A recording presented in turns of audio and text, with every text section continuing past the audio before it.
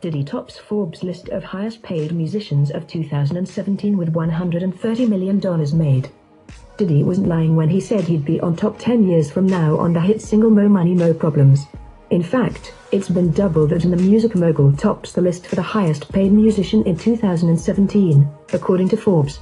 Using his intelligence, charisma, creativity, and showmanship, Diddy has created an empire with impressive longevity.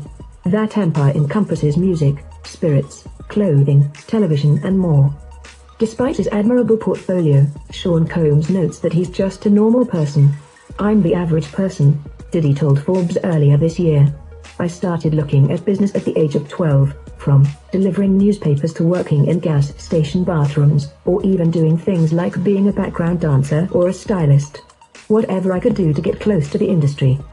Diddy has gone quite a step up from delivering papers, and thanks to his Bad Boy Family reunion tour, his Ciroc vodka deal, and the sale of 1/3 of his Sean John clothing line for an estimated $70 million, he pulled in a career-best $130 million pre-tax this year.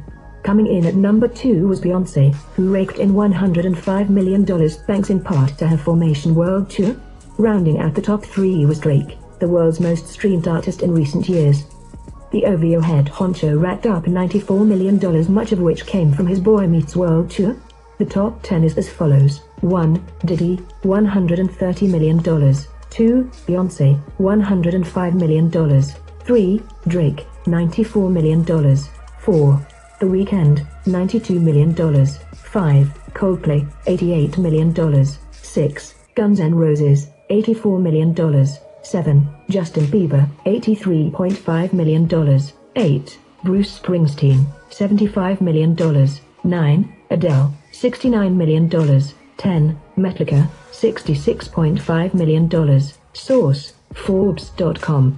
You're riding around with Keisha, smoking on Keisha, and this is Redline Radio. Sweet.